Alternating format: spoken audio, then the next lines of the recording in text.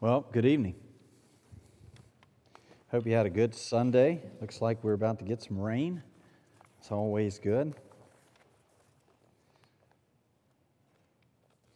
So we are continuing our study on the life of David, and we've had 7 fantastic weeks of studying, and I'm sad that we're at the end of David. There's so many more things we could have talked about, and so much more time that we could have spent on David and the life of David, but we find ourselves here tonight at the end, and so we'll conclude the study of David tonight as we have journeyed through the life of David. We saw the very beginning of David. We saw how he was chosen of God, how he rose to power, the internal struggle that he went through with himself, and we saw the struggles that he faced with Saul. We saw the friendship that he lost through death in Jonathan. And then we saw, the miscomings, if you will, or the failures of David through many things that he possessed. And so David gets here to the end of his life. And let's see if this clicker works here.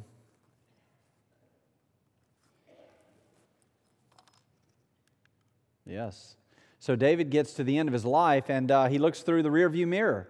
And so David sees the end result of his life, and he begins to recount all of the things that he did, and he begins to recount all of the things that he wanted to do. And so we're going to look tonight at the rearview mirror of life, and as you see as we start here, the rearview mirror of life is often what weighs us down. And so we begin to look back at the things that we wish we would have done or we wish we would have said, and a lot of times that leads us to a road that we don't need to be on. And so let's ask God to bless our time tonight as we look in the rear view, if you will, of David's life, and we wrap this up with David tonight. Lord, we bow before you tonight. God, thank you for the example of David. God, thank you for the life that he lived, the example that he lived. God, thank you for the fact that in all of his failures and shortcomings, God, that you still loved him, that there was enough grace, Lord, that was far beyond what he needed to take care of him. Lord, and to draw him unto yourself, to which you ultimately said he was a man after your own heart. So, Lord, I pray that as we look at the rearview mirror of our lives tonight and we recount the things that we participated in and maybe see the things that in our own hearts and minds we think we may have missed, God, that we understand that you were there, you're here, and you'll be in the future, Lord. And so help us to see that through the lens of Scripture tonight. Holy Spirit, we pray that you'll give us eyes to see and ears to hear. In Jesus' name, amen. So when we look back, as I was thinking about David and the recounting of his life, we began to look back over his life and see the things in which David thought about and the things in which David wished he would have done. And we'll get to the Scripture in just a second. But in our life, it's the same way.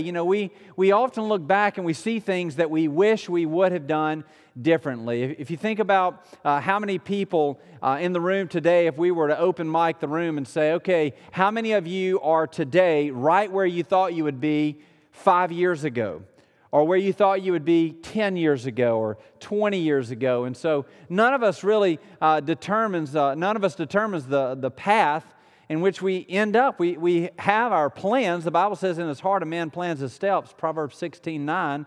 But that verse ends with, but the Lord directs his steps. And so, it's rampant in our society today. I mean, even again, if we poll the room, how many people graduated with a degree in which they're not using? And so we see that time and time again, that we have a plan or we have this objective or we have this accomplishment that we want to accomplish in life.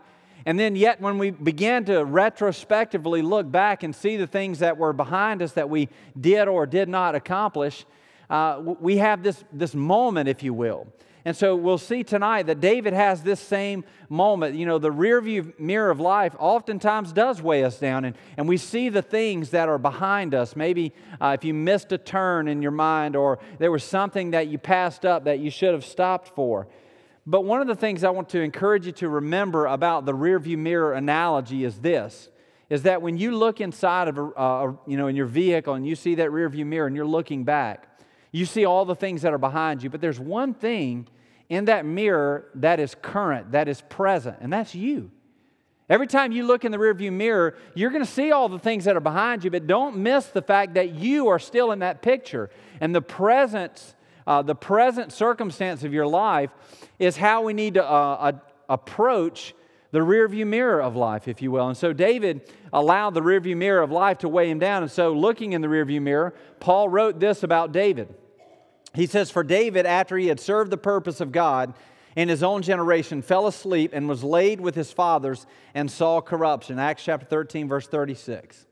So Paul's talking about the life of David, and he says in David's life, he served the purpose of God in his own generation. And so as I thought about that, the question comes to mind is, well, what about me? Can it be said about me, and you can fill in the blank, for Matt, after he served the purpose of God in his own generation, fell asleep and was buried and passed away from the face of this earth? So you fill in your name in that blank. So is that the epitaph, if you will, that someone will write about your life? Is this something that Matt did? Did he accomplish the will of God in his life for God?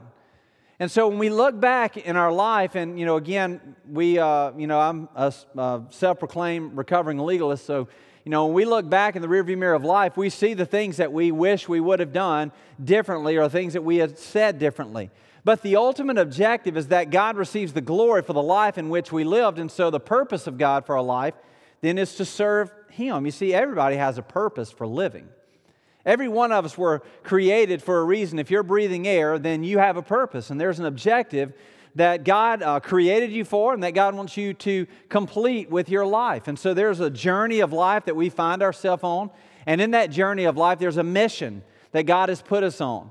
And that mission, according to Romans chapter 8, verse 29, is that we be conformed to the image of Christ. Now, we'll revisit that a little bit later, but that's the purpose in life. And so as we begin tonight and look at David and his retrospective view of his life, don't mistake the fact that wherever you may find yourself in life today, that God is sovereign, and as you look back over your life, God is doing everything in your life so that you would be conformed to the image of His Son, Jesus. And so we can take, all of the conversations about purpose, the second best-selling book ever besides the Bible. Does anybody know what that is? We'll play a little trivia tonight. Purpose-Driven Life, the number 2 best-selling book ever. I mean, that's a big title, right? I mean, who could say that? And why is that? Well, because everybody wants to know, what is my purpose in life? I mean, they've got Purpose-Driven Church and Purpose-Driven Life and Purpose-Driven Youth Ministry and all of these books that were written, but they were written for what? To help you discover your purpose. And so as humanity is enamored with the fact of knowing what it is that God wants me to do with my life, David had a purpose as well. David's purpose was to serve as a king. So remember at the beginning, Samuel went to Jesse, and they in the town square had this big spectacle, and they said, "Show me all your boys," and all the boys came through, and Samuel said, "Nope, nope, nope, nope, none of those. Do you have any more?" "Well, I do have a boy named David. Go get him." David comes in. Guess who's the next king of Israel? David. And so his purpose in life was to be the king of Israel, but it was also to perpetuate the righteousness of Israel. And so his objective was to further the righteousness of Israel. Remember, Israel wanted a king, and they insisted that God give them a king. While all other nations had a human king, God said to Israel, "I am your king." And Israel said, "No, I want a human king." And so God says, "Okay, I give you Saul." And we all know what happened with Saul.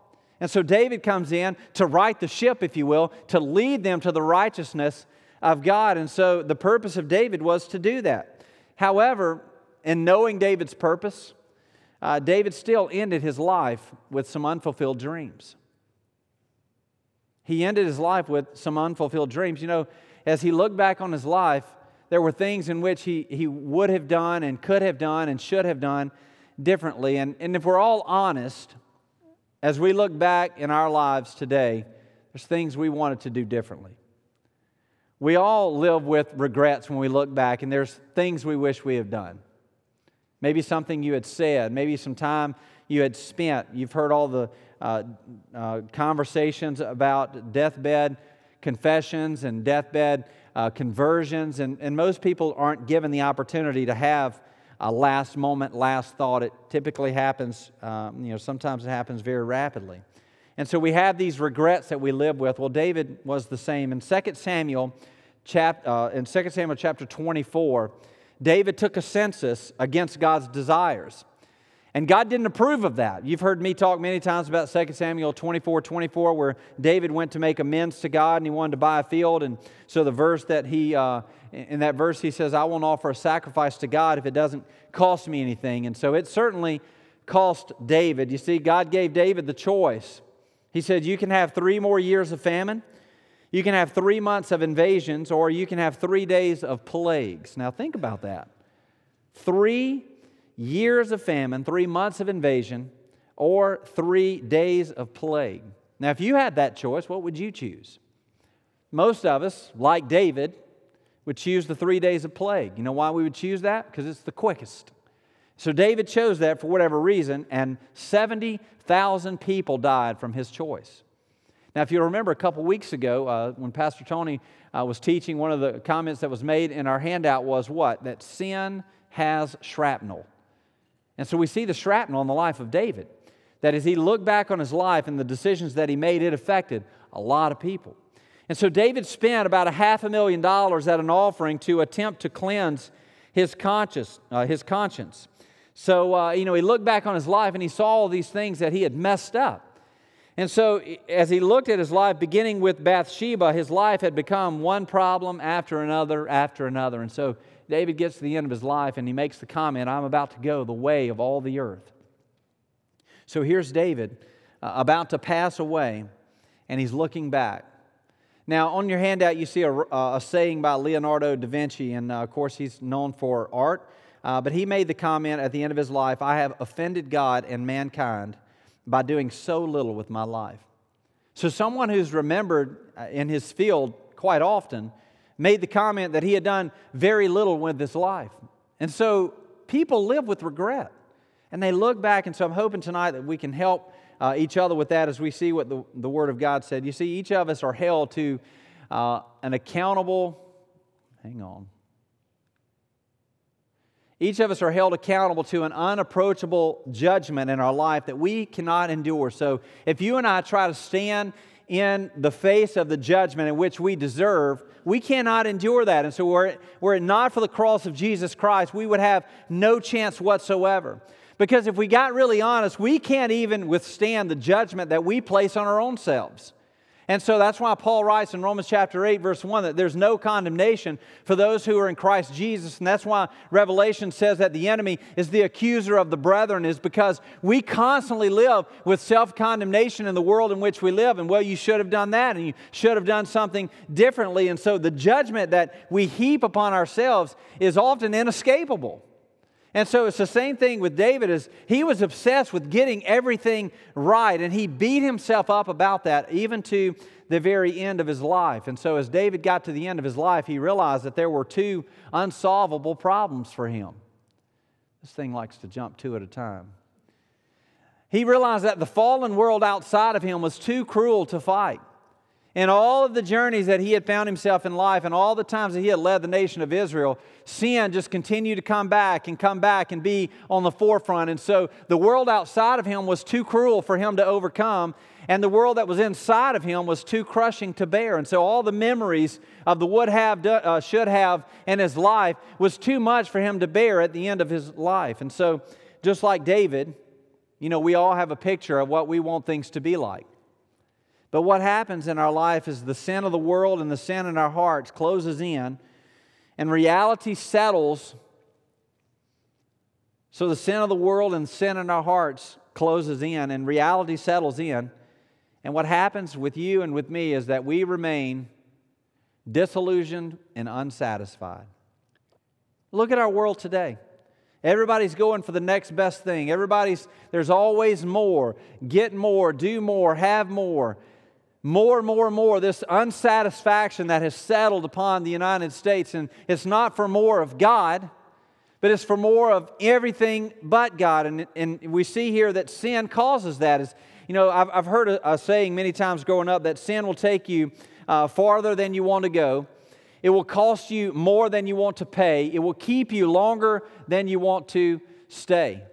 And it's the same thing in our life. As sin in the world in which we live will do the exact thing to our hearts, and it will leave us completely disillusioned and unsatisfied when we try to achieve things in our own strength. You see, we all have been there. And this noose of self-condemnation begins to tighten upon our life, and then the should have said, the should have done syndrome sets in. And so we have the late night regret, if you will, the, quote, missing of God's blessing. Sanctus Real writes a song, and they say, I relive my days in the middle of the night. And so, in essence, what he's saying is that I look back every day at the end of the day, and I see things that I should have done differently. The late night regret. And so David's experiencing this at the end of his life. You see, confronting this knowledge is where we have to find freedom, is that, there's things that we all will make mistakes in. There's things that we all, if we had a second chance to do it over, would do differently. Why is that? Because of sin. And so we're not perfect, and so we're incapable of completely accomplishing all of the things in which we set out to do. And so the reality is that you and I will never fully obtain the idea of a life that we've always wanted. Because what happens is we set expectations in our life, and we have these things that we want to accomplish, and there's always something in our life that's missing. It's this satisfaction of the world in which most people look for that they'll never obtain. There's always something missing, something that you could have done better, again, because of sin. And so when we get to the end and we look back, we realize that the only thing that we've missed, even before we met Jesus, was Jesus. The thing that's missing in your life and the thing that was missing in my life before I came to know Christ was Christ. I may not have known that. You may not have known that. But your testimony, somewhere woven in the fabric of how you came to know Jesus, was the fact that you lived a life that was dissatisfied, that was disconnected, and that there was something that was always more, always missing. And then when you found that thing that was missing, then your life became what it was always created to be.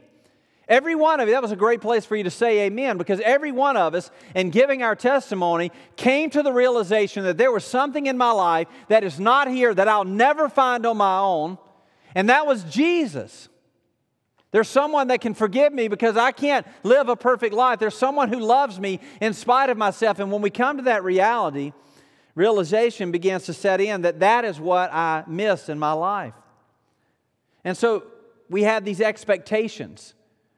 And the expectations in our life is that, prior to salvation, we would live failure to failure to failure. How many testimonies have you heard where they say, I sought satisfaction in alcohol, but it failed me. I sought satisfaction in drugs, but they failed me. I sought satisfaction in relationships, but they failed me. I sought satisfaction in material possessions, and yet it failed me. And so we go from failure to failure to failure. Everybody experiences this. It's nothing new. And so what happens then is what? Is that we lower our expectations. And we say, well, if satisfaction, if I didn't gain satisfaction in all these things, we began to get lower and lower and lower with our expectations. And then we're satisfied by things that were never meant to satisfy us. Does that make sense? And so the point is not to lower our expectations. I've said this before, is that in Christianity what's happened is that we see the bar that was set by Jesus. And as religion, not relationship, but religion sets in, we try to reach that bar and we try to do and to work and to become what God expects us or what God desires for us to be, but yet we're incapable of doing that on our own. So what we do is we lower the bar and say, well, if I can't be who Jesus wants me to be, then I'm just going to attempt through religious activity to be what I think He wants me to be. But the point is not to lower our expectations. Might I suggest to us tonight that the point is to raise our expectations so impossibly high that we know nothing will ever meet them. That we raise our expectations so impossibly high that we know that nothing will ever meet them, and then we discover the one who does meet those expectations for us. Jesus.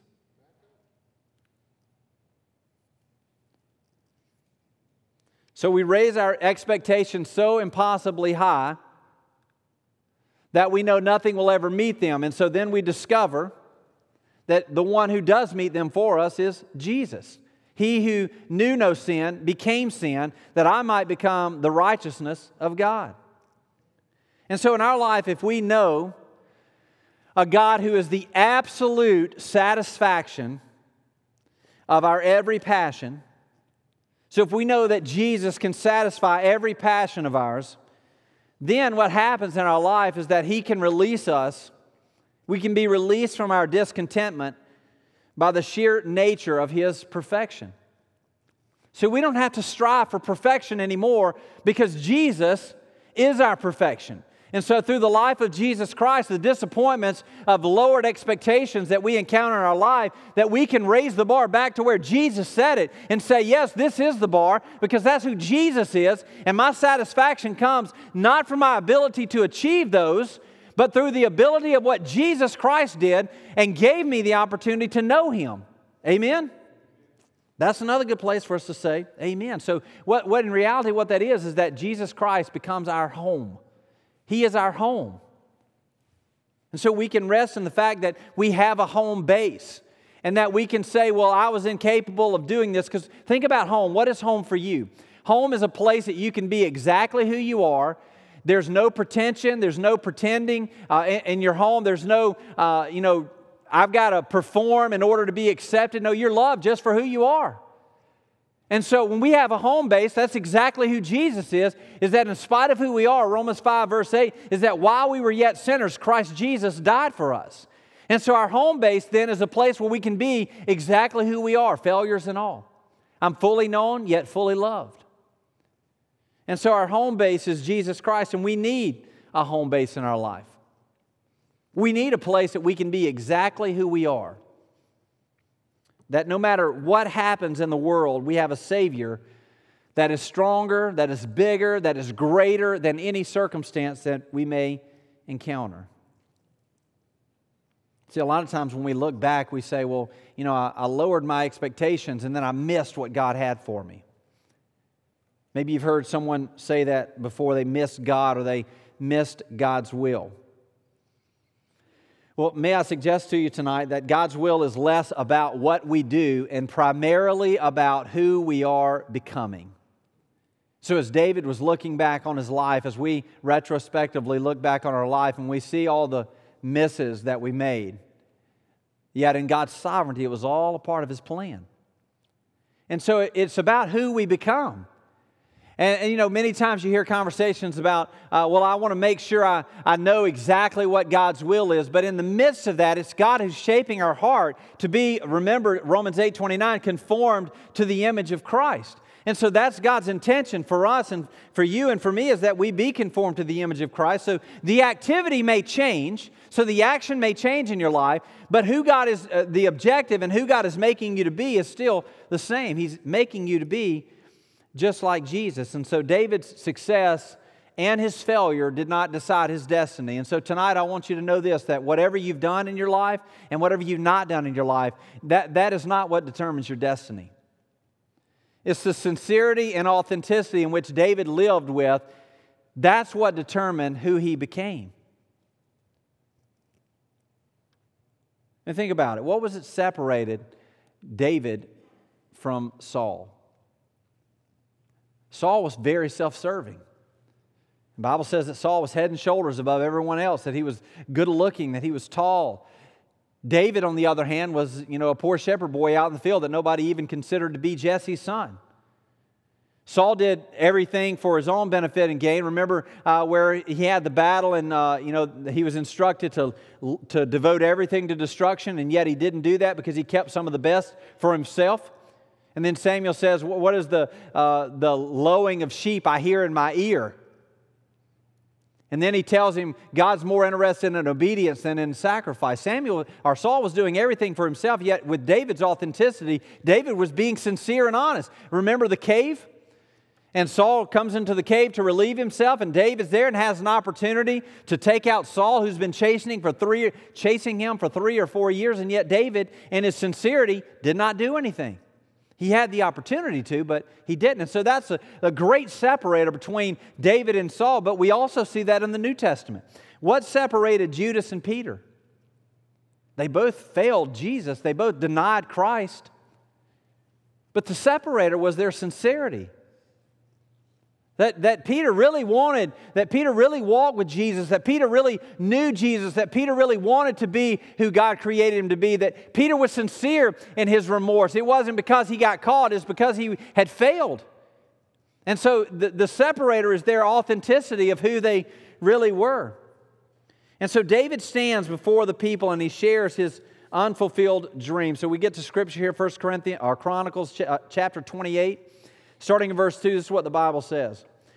It says, King David arose to his feet and he said, "Hear me, my brothers and my people." So David stands up and makes a proclamation. He says, "I had it in my heart to build a house of rest for the ark of the covenant of the Lord and for the footstool of our God. And I made preparations for building.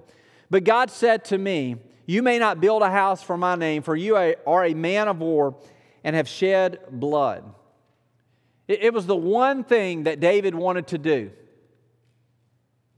was to leave the legacy of building the temple. That was the legacy David wanted to leave. He had one goal in mind. And God says, "Nope, you can't do it." David's life was built around the fact that that was his goal, that was his objective. And so he wanted to leave this legacy, and yet it didn't happen. And so he says, "But God told me, you may not build a house for my name because you're a man of war and you've shed blood." And so this goal, this dream of David's, it will be left undone. You see, we all live with dreams and desires that we want to accomplish in our life. So what is that for you? Well, what is the dream that you have that, if I could just do this before I step into eternity? What would you say that would be? Well, we would all say that when, it's just you and God, that there's something in your life that you would very much like to do. And so there's a blank on your paper for you to write that. Now, it may be in the privacy of your own home. You're not going to turn these sheets in. But what is that? What is your dream? What is it that you want to accomplish for the kingdom of God? Well, David says, I want to build a temple. You see, just like David, it may be for you, it may be a dream that, no one else knows. Well, David proclaims, I wanted to build the temple. Well, maybe you've never vocalized your dream. Maybe it's a secret dream. But see, with David, and unfortunately probably for you and me, there's going to be dreams in our life that we don't accomplish. And we come face to face with the reality that, there's some things that I want to do that I may not do. You see, David says in verse 4, "Yet the Lord God of Israel chose me from all my father's house to be king over Israel forever. For he chose Judah as leader, and in the house of Judah, my father's house, and among my father's sons, he took pleasure in me to make me king over all of Israel." Now, I want you to look at what David did here, okay? This is very important. So David says in verse 3, God said, "You may not build a house for my name, for you're a man of war." And so we look at our dreams, we look at our desires. You say, well, 5 years ago, I wanted to be here. 10 years ago, I thought I would be here. And so just like David says, I wanted to do this, but God said no. And so you look back on your life and you say, I wanted to accomplish this, but it did not happen. And so you have a choice. You're at a crossroad here. Is that you can become bitter and you can look back with regret and say, well, I missed it. I didn't do it. And you can fall by the wayside. Or like David does here, what you can do is you can choose to focus on what God did allow you to do. And so David decided, he says, well, I can't change what happened in the past, but I can focus on what did happen. I can't change it, but I can focus on the good things that God allowed me to be a part of.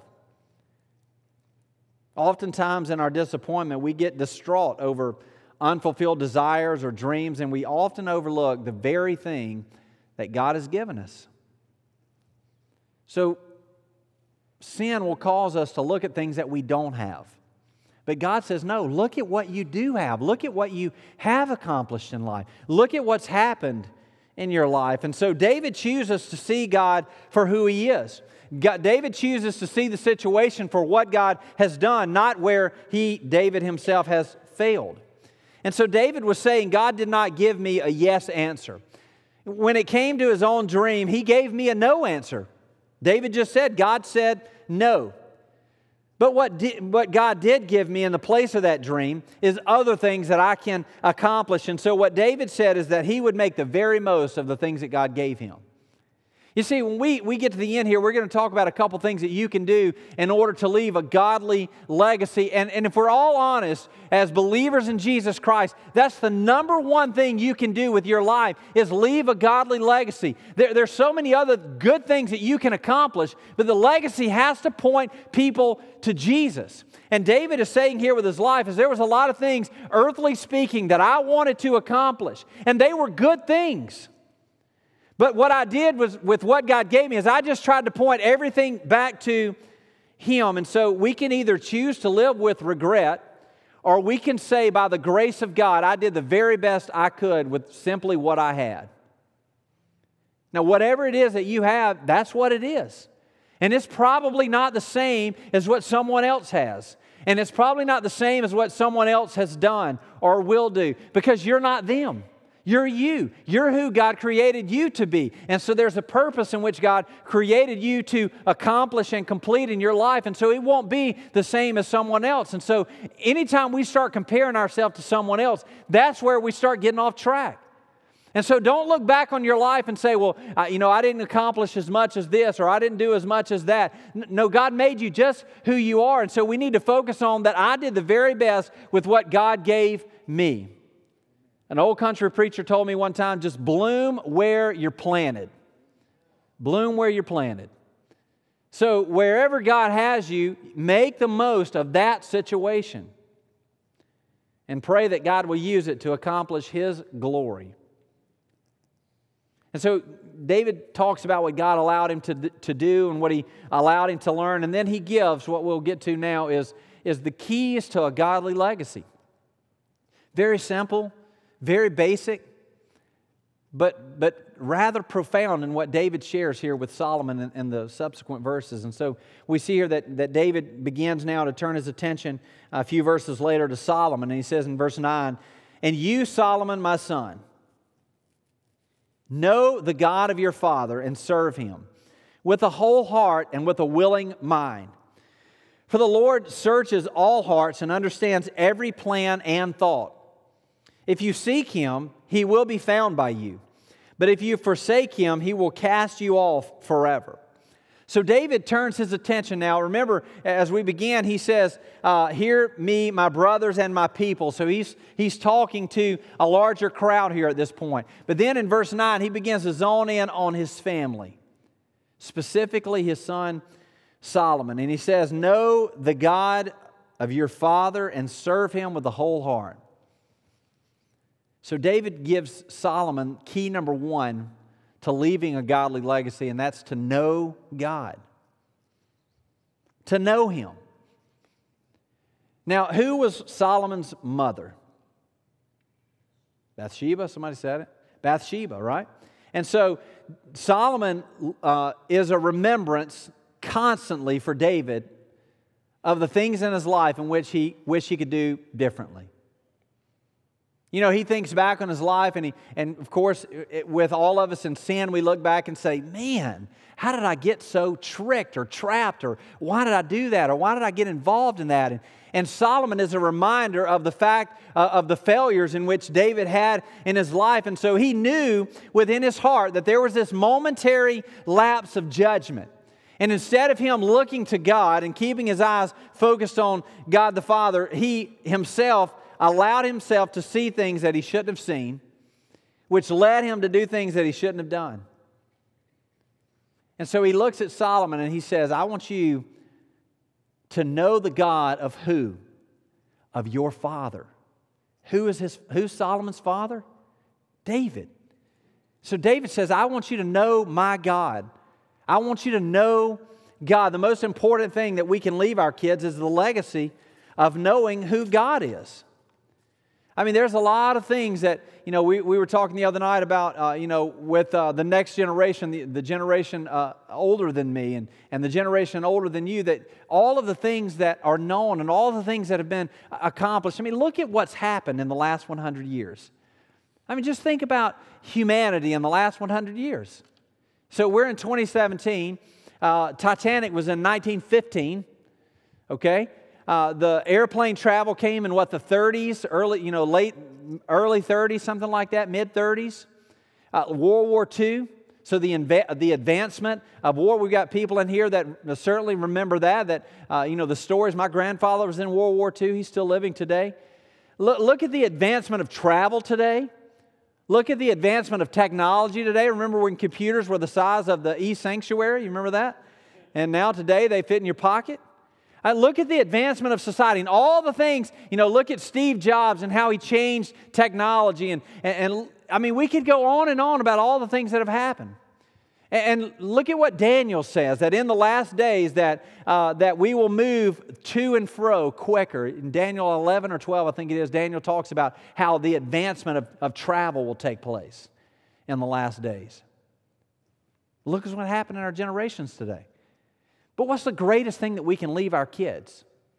The other day, my little girl's been studying Anne Frank, and so she was, studying some of the stuff of the World War II, and so she called my grandmother and grandfather, and like I said, my grandfather was in World War II, and so she called him and, was talking to him about that, and talking to my grandmother about all the things, that she remembered, after all of that stuff, and, the story and history that came out about Anne Frank, and so all these things, so she starts talking about all this stuff that has to do with history. And, we can learn all those things, and those things are fascinating. Those things are interesting. But if we don't teach our kids just to know God, then we miss the boat. I mean, our kids can have, we can teach them all the accolades and obtain all the degrees, but if we don't teach them who the creator of the universe is, then we failed. And so David says to Solomon, you've got to know God. You've got to know who God is. The second thing that he tells him is, you've got to serve God. You've got to serve God. And he didn't just stop there and say, you define that. It's subjective in your own life.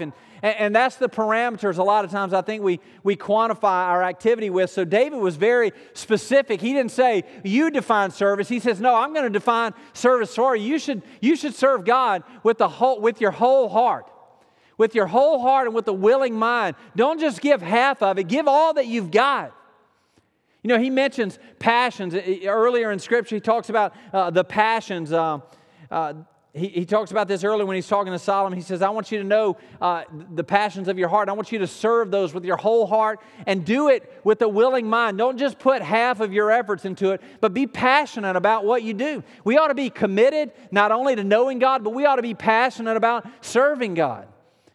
This is an opportunity for me to make mention of all the opportunities around our church. There's so many things around here that we could be plugging in. People could find opportunities for service in. We ought to be passionate about that. And there's oftentimes, it amazes me being able to be, we talk about this a lot in staff meeting, but the opportunity to be a part of a body of Christ such as this, that people see opportunity and they jump in and they fill the void. A couple of months ago we had a void with children and we needed some help in an area with children and some people just jumped in and are doing a phenomenal job in the children's ministry. And we see it time and time again. And that's indicative of someone serving with their whole heart and with a willing mind. And so David says, Solomon, look, don't just know who God is, but serve Him. Give everything that you've got. He says, I want to leave you this godly legacy. I want you to understand what it means to know God and to give your life wholly to Him. You see, we all want the same things for our kids and for those that we leave behind, grandkids, neighbors. We want them to know I stood for Jesus. I was listening to a comedian, ironically enough, a little while back, and he made this comment. And it was so good for me to hear. Again, I joked earlier about being a self-proclaimed recovering legalist. And so what legalists do is we attempt to achieve perfection. So if you're one, you know what that means. And you never can do it, and so you live in this constant cycle of failure because you can't ever achieve what you've set out to achieve. And so I've got this one shot with my kids, and I've got to do my very best, and so I'm always conscious of doing my best and giving my best and leading well, and certainly I fail sometimes in doing that. And so I was listening to this comedian the other day, and he said, I was talking to my wife, and he said, I'm a goofy guy, and I joke a lot, and I told my wife I was really down on myself, and I told my wife, I've got to do better. I've got to be a better father to my kids. They need a perfect example, and I've got to do better. And he said, so here he's, in this noose of self-condemnation, and his wife said to him, no, you don't have to be a perfect father. She said, because your kids already have a perfect father, and his name is Jesus. So you're free to be just whoever God created you to be. Because remember, while we were yet sinners, Christ died for us. Okay, so when we look back on our life, and again, self-proclaimed legalist, I look back on my life and I see the things I wish I would have done differently. I can really get caught up in regret. I can really get caught up in self-condemnation. I can really get caught up in, man, I failed. I dropped the ball. I ruined it. I didn't set the bar. I didn't set the example. And yet then I'm reminded that it's not me that my righteousness is based upon. And it's my children's salvation that won't be obtained from me or through me, but it'll be because of who Jesus is. And so I'm free to be me. I've got to still try to be holy, because the Bible says, be holy as your Father in heaven is holy. And I've got to try to set the example. But I'm free to be who I am, and I don't have to set the bar of perfection for my kids, because Jesus Christ already did that.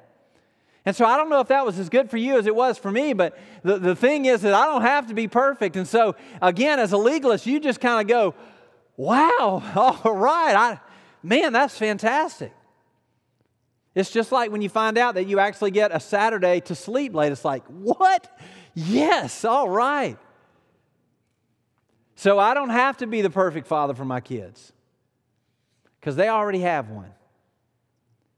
And so that's what we need to remind ourselves as we begin to look in the past. When the accuser of the brethren reminds you of what you didn't do, remind him of who he will be.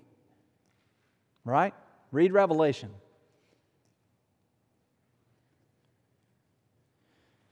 So he tells him to know God.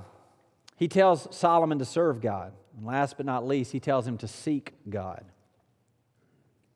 To seek God. He says, be careful now, for the Lord has chosen you to build a house for the sanctuary. Be strong and do it. Be careful. Seek God intentionally. What does the New Testament say? Knock and I will answer. Seek and you shall find. So he tells him to be careful. God's chosen you. God's given you a task to build a house for the sanctuary. And so he says, be strong and do it. And then he says in verse 11, then David gave Solomon his son the plan of the vestibule of the temple and of its houses, its treasuries, its upper rooms, its inner chambers, the room for the mercy seat, the plan of all that he had in his mind for the courts of the house of the Lord, all the surrounding chambers, the treasuries of the house of God, and the treasuries for dedicated gifts. So that's very specific. So David is not just saying, that temple thing I was going to build, well, maybe you can wrap that up for me. No, David spent a lot of time thinking about this. Now, what does it say? It says, all that he had in his mind.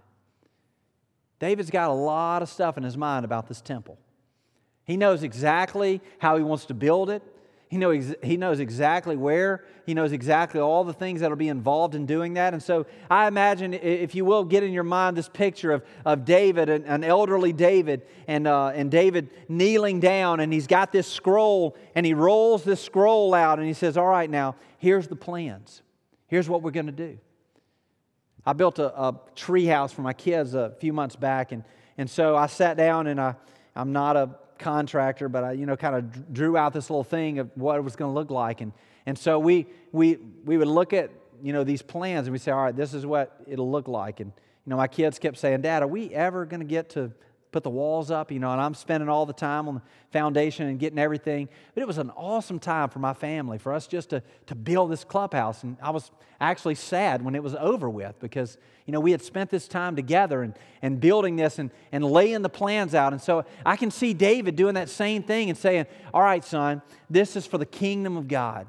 This is going to hold the ark, the most precious thing that we know. And so I've got some very specific things that I want you to do. So he gets down and he shows him the plans. You see, he's doing his best. He's trying. And sometimes in your life and in my life, it can sometimes be enough to try. Remember, the bar of expectation is what Jesus did. And so we're never going to be perfect. And so what I've got to do is I've just got to focus on giving my best. What is my best? I've got to try to give my best, knowing that Jesus Christ is what secures my righteousness. For David, it was enough. You see, God gave us His best through His Son, Jesus Christ. So we no longer have to weigh ourselves down by our efforts. And, well, will this be good enough? Will this accomplish what I need to accomplish? No, we base our efforts on His efforts. We base our success on what God did through us.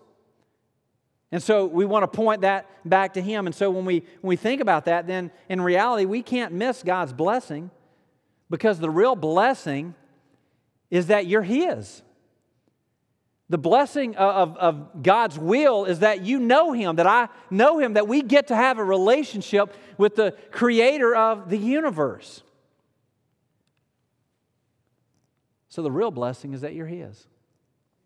The real blessing is that I'm His. And so the legacy that David tells Solomon, he says, look, you've got to know God. You've got to serve Him. You've got to serve Him with everything that you've got. And listen, here's how that's going to happen. How do you leave that? How do you show that to the next generation? By living it. So you've got to live that. If you say, I want you to know God with your whole heart, then you've got to know God with your whole heart. If you say, I want you to serve God with the willing mind, you've got to serve God with the willing mind. I've got to serve God with the whole heart and a willing mind. I've got to say, I'm giving my best because He's worth giving my best. And people, your kids will pick up on that. People around you will pick up on that. It's contagious. And so he says serve and then to seek. And so he gives, this example of what Solomon is to do. And so as we look back on our life, we can say, well, here's the things I'll leave. It's knowing God, serving God, and seeking God. So David looks back on his life, and he's not been out of shape by all the things that he could have done differently, but he focuses on who God is and what God is going to do next. So I want to leave you with some principles tonight in summation, if you will, of our 8 weeks that we've had in the life of David. So these are principles that we've covered for 8 weeks, but it's a good reminder of the life of David, the summary of the life of David. The first thing is that our past is not the determiner of our future. So tonight, if your mind starts running, you think back, well, what legacy am I leaving? Well, you're still breathing, and so there's still a chance for you to leave a legacy. And so whatever's happened in your past, it's not determining your future. So whatever it may be, let it be. You can't change the past. But we can look to the future just like David did and say, God is going to build this temple, and you're going to be a part of it. So you can't let the past determine your future. The second thing is God always works through grace, and grace always allows space for restoration. God always works through grace, and grace always allows opportunity or space for restoration. So when you look back and you say, here's what happened, there's grace. And grace always involves restoration. And so the legacy that you want to live, that you want to leave, that you want to live, is that in spite of my failures, God.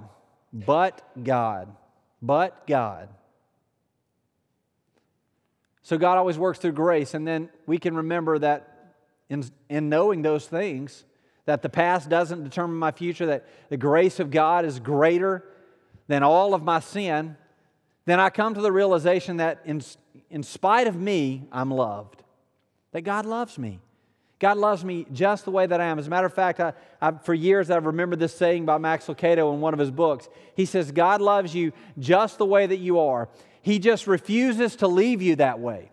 His desire is that you and I become just like Jesus. So God loves you just the way you are. He just refuses to leave you that way.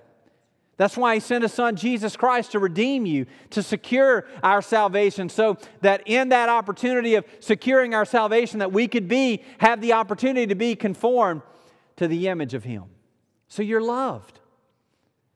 And so as we've sung many times before, and as we've talked about in a few weeks as we've gone through the life of David, we're reminded that God's plans are still to prosper. You know this, right? His plans are still to prosper.